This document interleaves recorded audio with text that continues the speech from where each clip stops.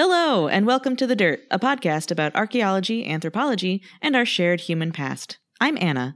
And I'm Amber. And today we are accompanied by a very special guest. Yay! Dr. Jonathan Bethard. He is an assistant professor in anthropology at the University of South Florida, and his work as a bioarchaeologist and forensic anthropologist has taken him all over the world, and he's done so much cool and inspiring stuff, and we are so excited that he's here today to talk about some of it. Hi, John. Hey, thanks for having me. Thank you so much for being on the show. Delighted. We will just jump right in, I guess. So you are a bioarchaeologist and forensic anthropologist. How, career trajectory-wise, what first got you interested in those disciplines, and how'd you get where you are today? Oh, that's a great question. So it's an interesting story that sort of isn't by accident. I originally started college and was going to become a bassoonist and maybe high school band director. No way. And yeah, for sure. Majored in bassoon? I thought I was going to. And as I described to people, I was a very aggressive high school bassoonist. How does one bassoon aggressively? You practice for like 3 hours a night. You're every night after school when you're a junior and senior in high school. I was in the youth orchestra. I took lessons. I was just really into bassoon. And my senior year of high school, we got a new band director who happened to be an alum of the University of Tennessee. And he said, you ought to go down to Knoxville. I grew up in Central Virginia, who was about 5 hours from where I lived. You should go down to Knoxville and study with the bassoon teacher at the University of Tennessee. And that's sort of what I thought I would do. I went and I took some auditions and ended up at UT. And as I was sort of figuring out to go there, the same guy, like not that long before I went to like register for classes, he said something to the effect of, and there's this weird thing called the body farm. Yep. And of course, didn't know what that was, did enough research about it to think that in my first semester of college, I was like, I want to take an anthropology elective. And so my first semester of school, I took all these music classes. I took like ear training and orchestra and marching band. I was in the marching band as well. English. And then I had this one extra class, which was like an introductory biological anthropology course. Right. And there was a lecture in that course, my first semester of school, that the professor talked about the applications of sort of this combination of archaeology and biological anthropology, where the human skeleton can be used to investigate any number of different kinds of questions. And I just had this sort of light bulb moment where I was like, that is really what I want to do. And I, very soon thereafter, I told my bassoon teacher, I think I want to change my major. And I went really, really into anthropology as much as you could when you are, a freshman in college. So I had this moment where I just knew it was what I wanted to try to pursue. Wow. That's a turn. Big time. And I was really lucky because it was like, where's a really good school for this field? And I happened to just be there. So being at the University of Tennessee, which is very well known in the field of forensic anthropology and to an extent bioarchaeology as well, with the faculty that had been there, et cetera, it's just where I stayed for my entire education.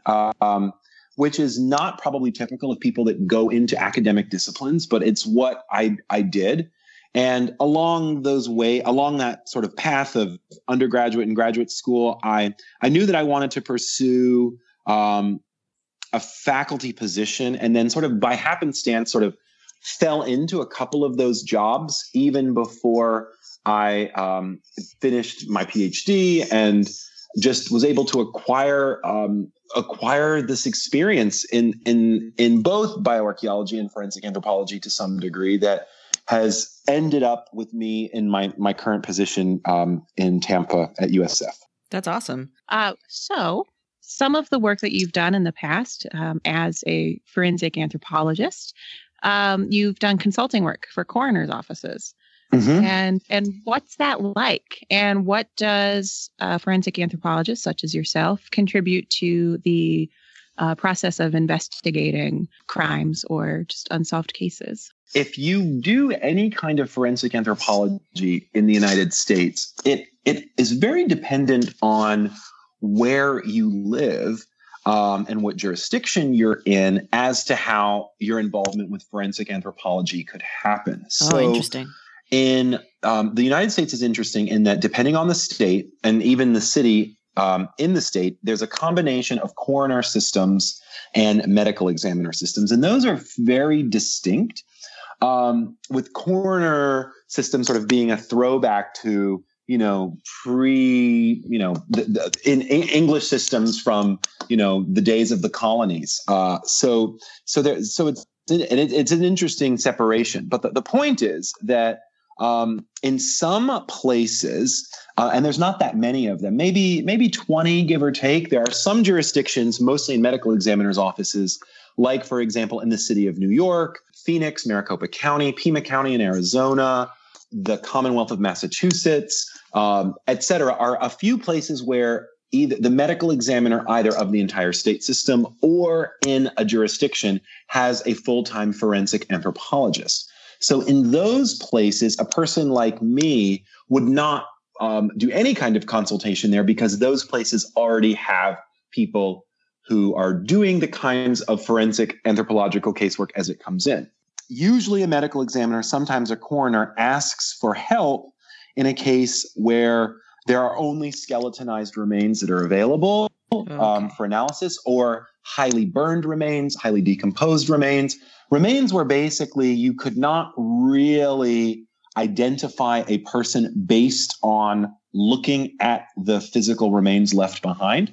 And in some instances, maybe forensic anthropologists, if the identification of a person is not in question, they might be asked to interpret a broken bone or some kind of traumatic lesion to help give some sense of why a bone broke in the way that it did and how that could contribute to circumstances related to how a person may have died. I live in the state of Florida, where there are 25 different medical examiner offices. So I live in Tampa. That's its own district. Miami is its own district, Orlando, et cetera. So it's very dependent in this state specifically. And there isn't a person who is a full-time forensic anthropologist in any of those offices. All of us that would do any of this kind of work would consult or collaborate on an as-needed basis when we get a phone call from the medical examiner that says there's a case where we might want anthropological expertise. And usually in the United States, that's the way it happens. It's an interesting sort of look at how the history of forensic anthropology developed. And it had to do with mostly university faculty who had training in what was at the time called physical anthropology, ending up consulting with law enforcement agencies. And then that has sort of morphed into a handful of positions now, but still, I would argue that most cases that are done are probably by university faculty who, as part of what they do, contribute to forensic anthropological casework. I didn't realize that because usually, and in the procedural crime dramas that Amber and I watch too many of, it's usually a coroner who rolls up and it's like they've got the jacket. It says coroner. I just sort of assumed it was a position that every jurisdiction has. No, it's actually kind of some of the popular crime shows like CSI or the show Bones, which was on for 12 seasons, maybe. Yep. In that case, or in those cases, like they're basically, those would be some instances where offices or labs had full-time people in a place where that was the case. So where you and I met in Massachusetts, the Office of Chief Medical Examiner has a person who does all of the cases for Massachusetts. Okay. So Massachusetts isn't that big of a state, so one person probably can do it, as opposed to like New York City, where there's a handful of people just in the medical examiner's office for New York. Houston, Texas is another place where there's a very big office, where there's a couple of forensic anthropologists just for Harris County, which is Houston. It's a really interesting thing to think about how much variation there really is across the United States. Yeah. And that what that looks like as an end result in terms of people it's an support or justice or it's a really interesting thing that there's some degree is quantifiable.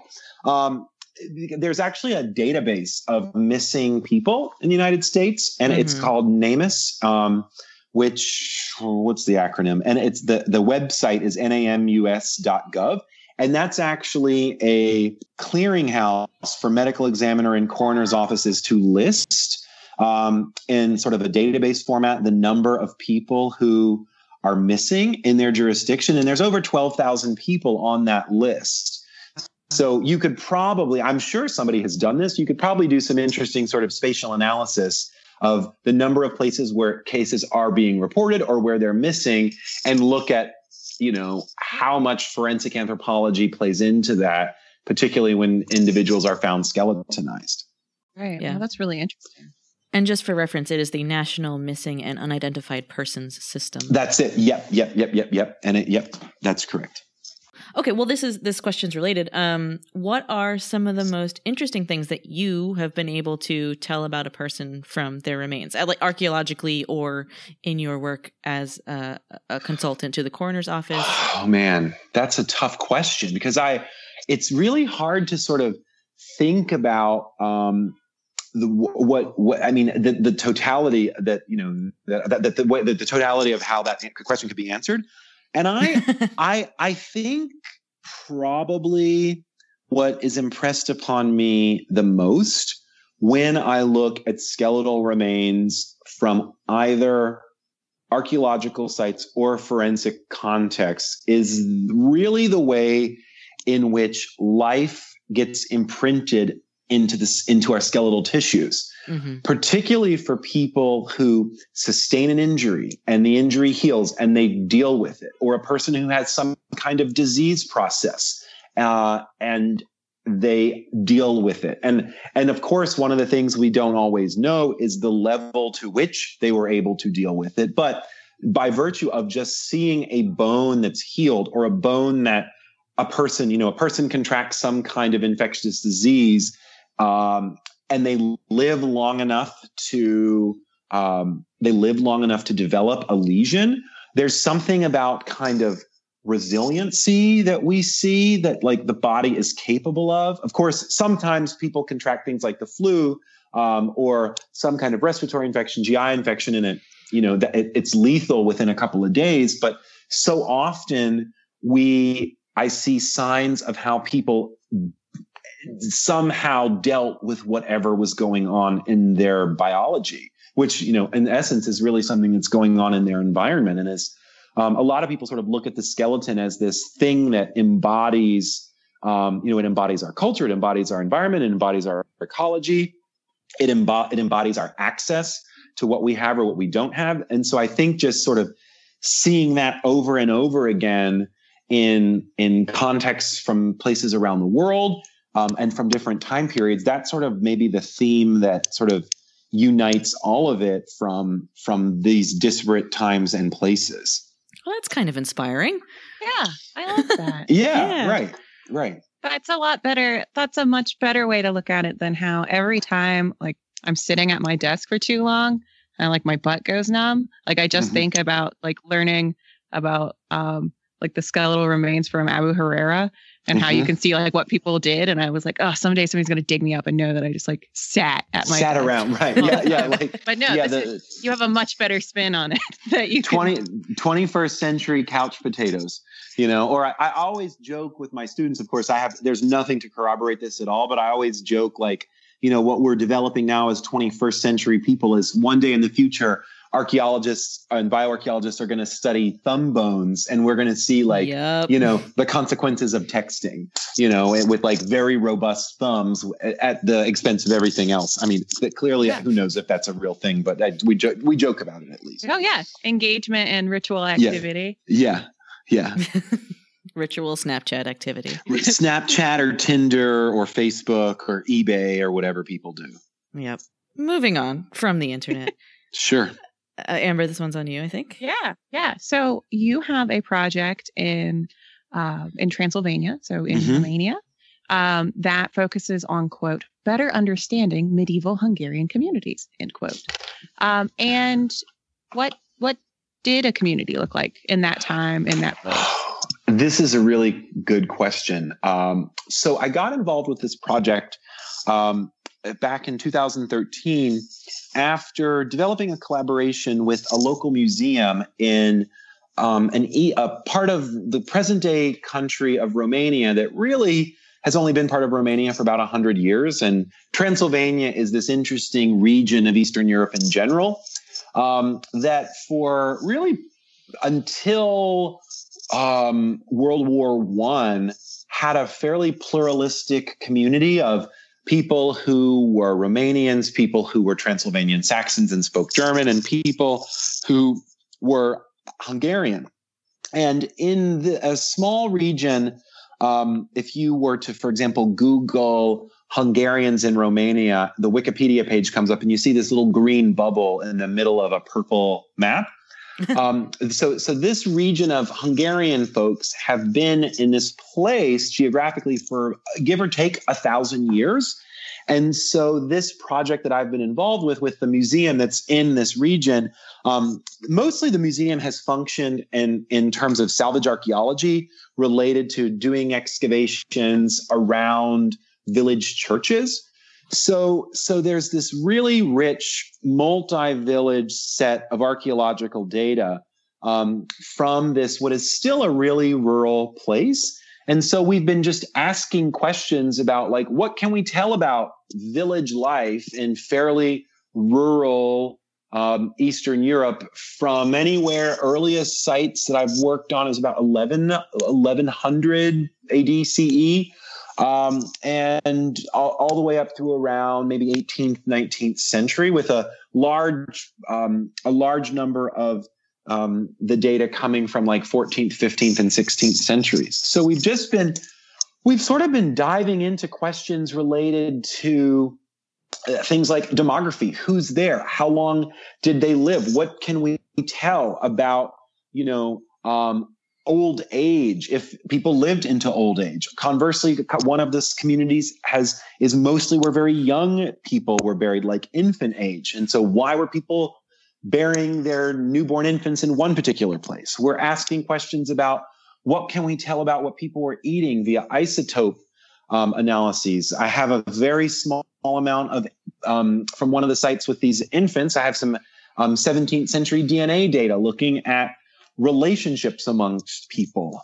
We're asking questions about sort of using historical sources and what Transylvanian historians are saying, like how people coped with the loss of their infants and how important it was in mostly Catholic or Calvinist communities that people really were concerned about the afterlife and making sure that, people made it into the churchyard and people sort of time in the hereafter was accounted for. So there's really this sort of a multitude of questions that I've been working on now. I've done 6 seasons of field work over the total of about 13 months. And we've just been sort of examining a lot of different kinds of questions, from very individual questions about what life was like for person X to what can this population tell us about village life in this time period in this place.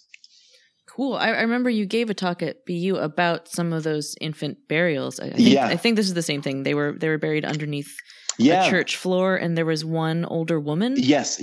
There as well. I really enjoyed that talk. We're still thinking about it. In fact, I finally in a volume we've got a book chapter coming out about that in 2019 from a book through University Press of Florida, and have a couple other things in the pipeline related to some of the DNA and some of the health, stress, disease questions. And I'm really interested. The current site where I'm working, which is a which is a larger medieval cemetery, is only about 3 kilometers away from this site with all these infants. And we're asking questions about what, if any, was the relationship between these 2 villages. And did people know each other? Of course they did. And how they interacted, what the interactions were. We've kind of opened up Pandora's box, right? We have sort of a multitude of questions, which is, I guess, a really good position to be in, though I feel like there's really no I can't imagine any time in the near future when I'm going to have all these questions answered. That's still exciting. Very much. Yeah. It's a really good problem to have. Yeah. So within these communities, so when I think of medieval communities, my own view is very sort of Western Europe centric. And so I think of sort of stratified, highly hierarchical village organizations. Was that the case in Transylvania, or were there sort of everyone's life was kind of similar? There's the group that we study, they're a Hungarian community called the Székely, which is spelled Szekely. And there's been a little bit written in English. The majority of what's been written on the Székely is of course been written in Hungarian, but there's a little bit of English. And there's some discussion about the varying stratification, but for the most part, we're looking at like a vast majority of people that were getting by in fairly small villages that in some instances have not really even changed that much for if you were to go there today. Some of the villages you go and it feels like it's from this time gone by, and it's because it is. People will live in 18th century homes, right? And memory goes back a long way. So I have a ad hoc question here. Sure. And so these contemporary communities that you are working in and excavating in, do they have a role in the excavation process? Or do you have team members who are from here? Do you have team members that have like a heritage connection? Or is there outreach? Much so.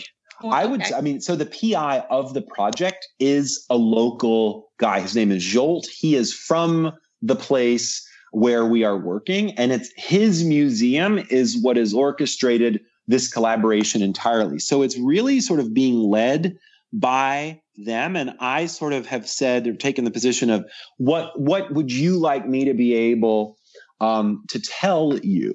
And we've been there before when, for example, the newspaper has come, and I work with a field school. So sometimes my students have been in the newspaper. There is an archaeology day where this past summer, some colleagues there was a night and they talked about what bioarchaeology is. They get visitors to the site where the active excavation is going on. Some local folks bring my colleagues home-baked donuts, these Transylvanian donuts. So there's, I feel like, a lot of local collaboration, in part because the local museum is really the driving force behind the project to begin with.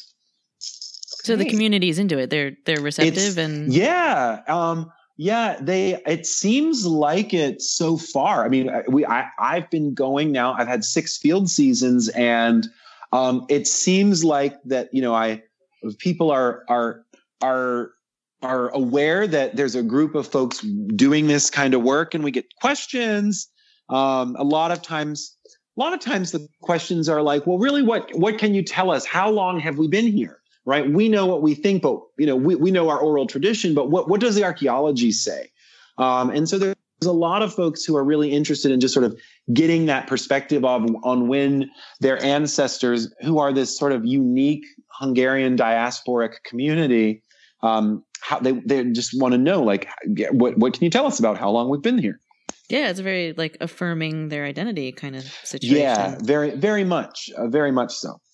Is there something else about that project that is the thing that you love most about doing that work?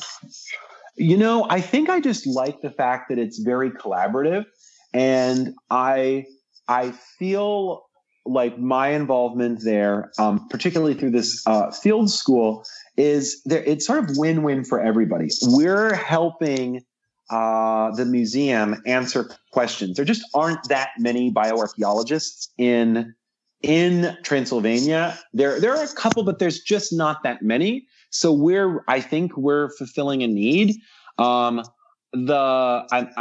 very pleased that it's a good training opportunity for the students who are coming to learn with me there.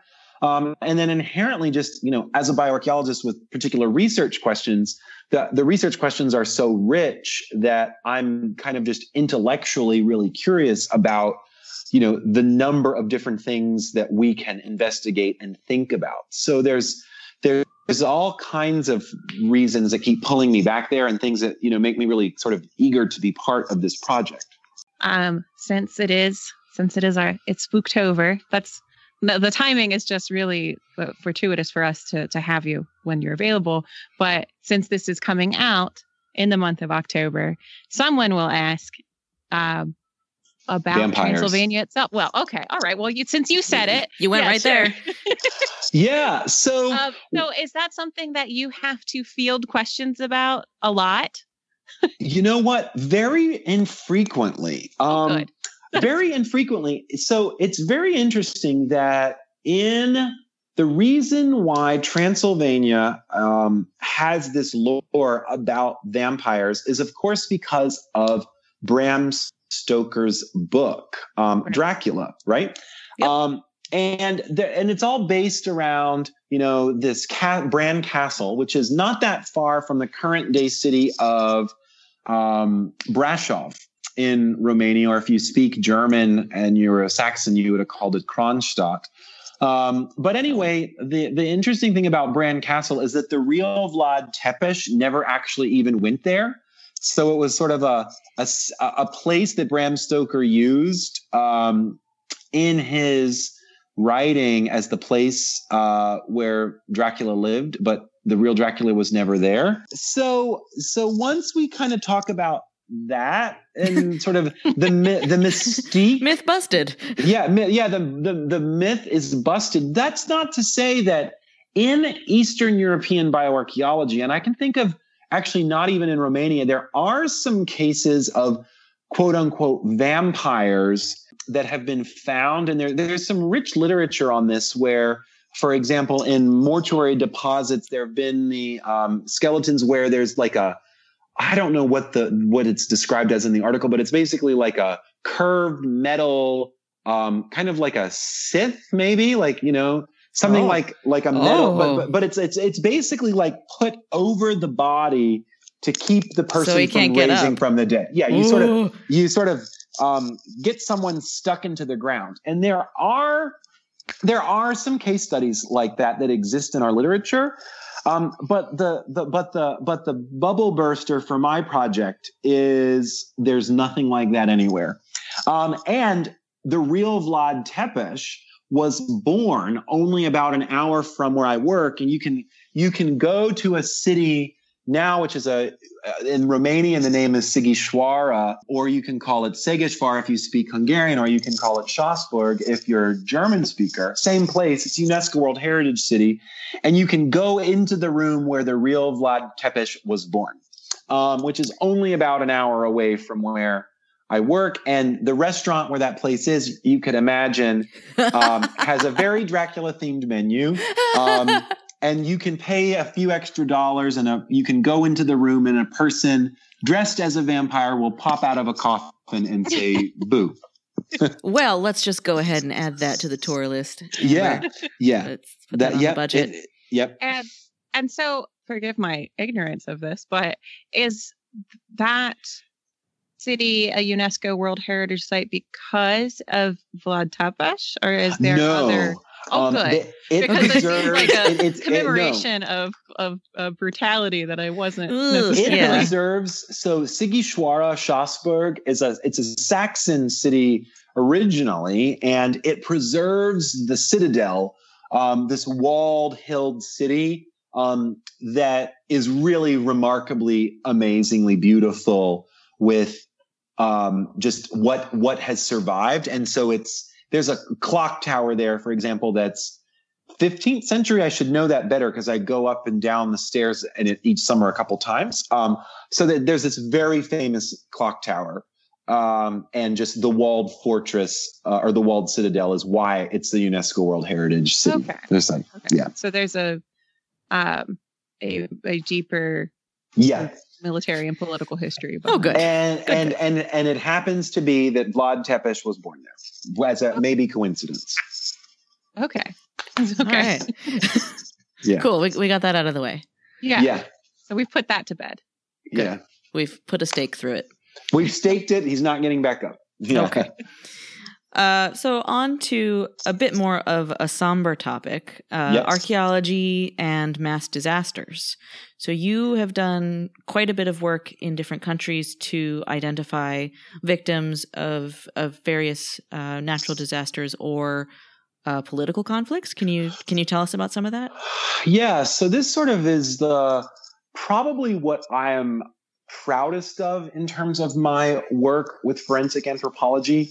Whereas we mentioned earlier, like a lot of forensic anthropologists, including myself, will work in the United States. But there's been since around the early 1980s, there's been a movement of forensic anthropologists working in places where there have been either political conflicts resulting in a large number of disappeared people, or in places where there's been some kind of a mass disaster. And some of probably the majority of my work has been in the former of those contexts, where I've collaborated and mostly worked with colleagues in a few different places who are on the front lines of trying to do those identifications. And so some of that work has been in Colombia. Some of that work has been in Algeria. Some of that work has been in Georgia, the country, in the Caucasus region, related to any number of the reasons why there have been conflicts. So I've basically been working with colleagues who are maybe wanting a workshop on reviewing human osteology or methods related to building a biological profile or even archaeological recovery methods. And so less about necessarily doing some of that work myself and writing a report, more so trying to basically bring what I can from sort of my experience, my own training and my own things that I have acquired to places where people have wanted some help. Can you help us with osteology? Can you help us? What would your advice be about making age estimates, right? How do we know if the skeleton is from a 40-year-old person or a 20-year-old person or a 5-year-old person? And so those are the kinds of collaborations that I have done, some of which has actually involved some research as well, or developed into some research collaborations. And it started when another colleague of mine, who is now a professor at Binghamton University in New York, lived full-time in Colombia and was offering, and her job was to do full-time training. And so she brought me in a lot to help with different training classes. And this was a joint program offered through Colombian federal agency as well as the United States Department of Justice, facilitated through the United States State Department. So that's how that has gone, and it's mostly been going, into other laboratories in various places and sort of understanding the scope of what's going on, which is also oftentimes really complicated. Why is there a necessity for identification in the first place? And so that's what I've done mostly. There's been one scenario back in 2010 where I was part of a team that responded to the earthquake in Haiti, where we did a little bit of assisting with trying to identify people who passed away in that natural disaster. So, right. So there are some forensic anthropologists. I can think of people that, for example, were in Southeast Asia after the tsunami, or people that have worked in New Orleans that worked at Hurricane Katrina, or people that worked at Ground Zero or in Pennsylvania after September 11th, 2001. And so some of us are in that world, maybe not doing it all the time, but on a as needed basis or when time permits, etc. Have you considered, sort of creating a video tutorials or a temporary institute or something, like a series of programs that would help? I understand that it's not a cookie cutter situation at all, but could you somehow widen this out so that you're only one person, but maybe you could provide something I know a few agencies that are doing like MOOCs and things like that for folks looking to help, like public health folks that are looking to help people in. Wait, what was that word you used? MOOCs. What's a MOOC? MOOC. It's a big online class. Yeah. And okay. So it's like a sort of how like the Khan Academy and things like that, but much more specialized. And so there are these programs that have been able to provide assistance for folks on the ground in Syria and the various diaspora communities right now in terms of assessing and helping with healthcare and things like that. And so that's with like shifting populations of living people. So I know that there are some groups like that because I've done previous work with helping coordinate sort of the stateside experts with folks sort of on the ground. There's some, right? So a couple of different international NGOs. The one that comes to mind is the International Committee of the Red Cross. There's a whole forensic division of ICRC that is trying to do just this in terms of local capacity building, providing training opportunities, etc. What my observation is in terms of what is probably the most needed thing, or that my colleagues who are very, very skilled and completely proficient in a lot of their training, and sometimes even better than what we have here in the United States. The thing that is sometimes the hard part is like accessing literature, right? Because sometimes professional people in agencies where I've collaborated with, their agency doesn't have a subscription to a journal, or they to any of the number of sort of specific forensic anthropology or forensic archaeology journals. So sometimes like the best thing that we can do is provide access to literature. That's a great first step, but obviously a drop in the bucket. Yeah, right. And this is the thing that I know a couple colleagues who have gotten Fulbrights or have gotten sabbaticals and gotten into institutions for a semester or 9 months. Another thing that's very interesting to sort of think about differentiation of forensic anthropology around the world is that forensic anthropology in the United States is very heavily in a four-field anthropological tradition, but in other parts of the world, forensic anthropology is thought of as like a medical field. So there really aren't people per se who are forensic anthropologists, but are really skilled medical doctors or even dentists, or kind of like in other parts of the world, archaeology is really sort of in history or vice versa. Mm-hmm. So how sort of our academic training is divided up around the world to specialize or not specialize in these different sorts of things is also kind of an interesting question to consider, in that, it's organized a really certain way in the United States that isn't necessarily how it is everywhere else, and places that really need this kind of work to be completed. So, as we've discussed today, you've done extensive research in multiple parts of the world, multiple time periods, people living in very different conditions, very different lifestyles. But have there been aspects of these disparate topics that were more similar to one another than you had expected? And were there things that you thought would be sort of universal, but actually are very different across populations? I think it's a really good question. And comparative archaeology is inherently an interesting exercise. In terms of very broad distinctions, this is tough. I'm trying to see, like my very first sort of bioarchaeological project, or first couple, were related to my work in the Andes and my dissertation. It's crazy to have done a dissertation in the Andes, and I focused specifically on a question of the Inca.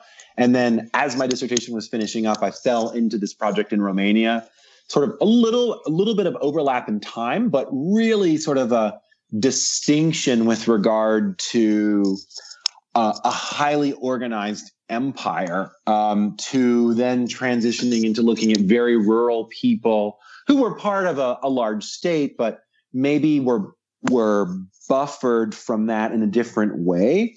So I think that, yeah, there are some distinctions that can be, interesting to tease out when you're studying, people that lived under the thumb of the Inca Empire, even though, of course, the Inca, the way the empire was administered was not the same way in every locale. But in some of the places where I studied people in mortuary communities that were like clearly, I was really interested in this question of resettlement and how the Inca state moved people around and created these artificial communities. So on one hand, maybe it's interesting to think about a really heterogeneous, resettled community that was created by this very powerful state compared to really homogeneous medieval Hungarian Transylvanian folks who to this day still have cultural continuity that can be traced back generation and generation and generation. So I think that can be, and I've actually maybe never drawn that comparison until right now to think about some of those distinctions. And of course, there's really rich comparative archaeological study, but maybe I haven't thought about that enough. So it's a really good question. Hey, thanks. We try. Yeah. Our last two questions are ones that we ask each of our very special guests to sort of have a through line of hot takes from anthropologists. So first one is, what's your favorite thing about anthropology? What's my favorite thing about anthropology? I think my favorite thing about anthropology is that in theory, it is the discipline better than any other that looks at the world and expects and understands that people are different from each other, right? And that anthropologists sort of understand that being different is okay, right? And that one is not necessarily better than the other, and that we've sort of been this way ever since we've been modern people. And I kind of like that. And I like that, anthropology and archaeology, we sort of look at these, we can look at the contemporary world through this lens, and you can also look at the past through this lens. And I think that's a pretty cool thing. Very much in line with what we try to conclude at the Dirt, which is just we're all human people. Yeah. Yeah. We all share humanness. Yeah. Human people who one way to be a human. Nope. Yeah. Right. Oh gosh, wouldn't that make the world a better place if everyone was an anthropologist? See, clearly, yeah. And then our second question we ask everyone is a bit more fanciful. It's the showstopper. Yes. And it is, what discovery or archaeological moment, either the discovery of it or it just happening the first time in the past, would you most like to have been a part of, either by doing the discovering or perhaps just being a fly on the wall? Oh man, I was prepared for this question, and I don't have I don't have a single answer, because like I have like a million that sort of run through my head. But the one that like takes me back to like learning about archaeology originally might have been like the discovery of King Tut, and, like being the person to open that tomb and to like see it, for the first time. I mean, Howard Carter's discovery of King Tut. How about that? Okay. Sure. Yeah. It's your choice. Yeah. Sure. That sounds good. I mean, it sounds magical. Yeah. Where's the time machine? Let's go. Well, thank you so much for talking with us. It's been really fun. Same for me. Do you have anything you'd like to plug? Is there anything you would like the people to see you on or read you in or follow you on? We are all over those social medias. Yeah. You know what? I would say that if anybody is listening to The Dirt who is particularly interested in learning about bioarchaeology, students out there that want to try their hand, we've got spaces available to actually do some bioarchaeology in the summer of 2019 through a great opportunity at the University of South Florida's USF in Romania Bioarchaeology Field School. So if you're a student and you're interested in this, there could be a really cool field school for you. Can we come? Yeah, absolutely. Thank you again, John. Thank you so much. Hey, take care, and thanks again for having me. Yep. Bye. Bye. Bye. Thank you all for listening to this very special guest episode of The Dirt. Thanks again to Dr. John Bethard for talking with us. You can find us on SoundCloud, iTunes, wherever else you get your podcasts, and you can follow us on Facebook at The Dirt Podcast. If you want to tweet at us, you can do so at Twitter. We're at Dirt Podcast. If you want to look at photos that we put up in conjunction with every episode, we are at The Dirt Pod. Or you can find everything in one cozy home on the web at thedirtpod.com. And if you want to sponsor The Dirt, you can do that at thedirtpod.com/goals, where you'll see a beautifully laid out list of all of our upcoming goals for producing content and for just being the best little podcast we can be. And if you want to email us about how we're the best podcast, you can do that at thedirtpodcast@gmail.com. Yeah. And so for the rest of the month, we're going to be bringing you some exceptionally spooky content because it is the most wonderful time of the year. Woo! Woo! And so the next few episodes are going to be a little bit Halloweenier. And then over on the Patreon, we're going to have some extra spooky, truly horrific, yes, content for you over there. So get excited, folks. Spooktober is on. Boo. Thanks for listening, everybody. Bye. Bye.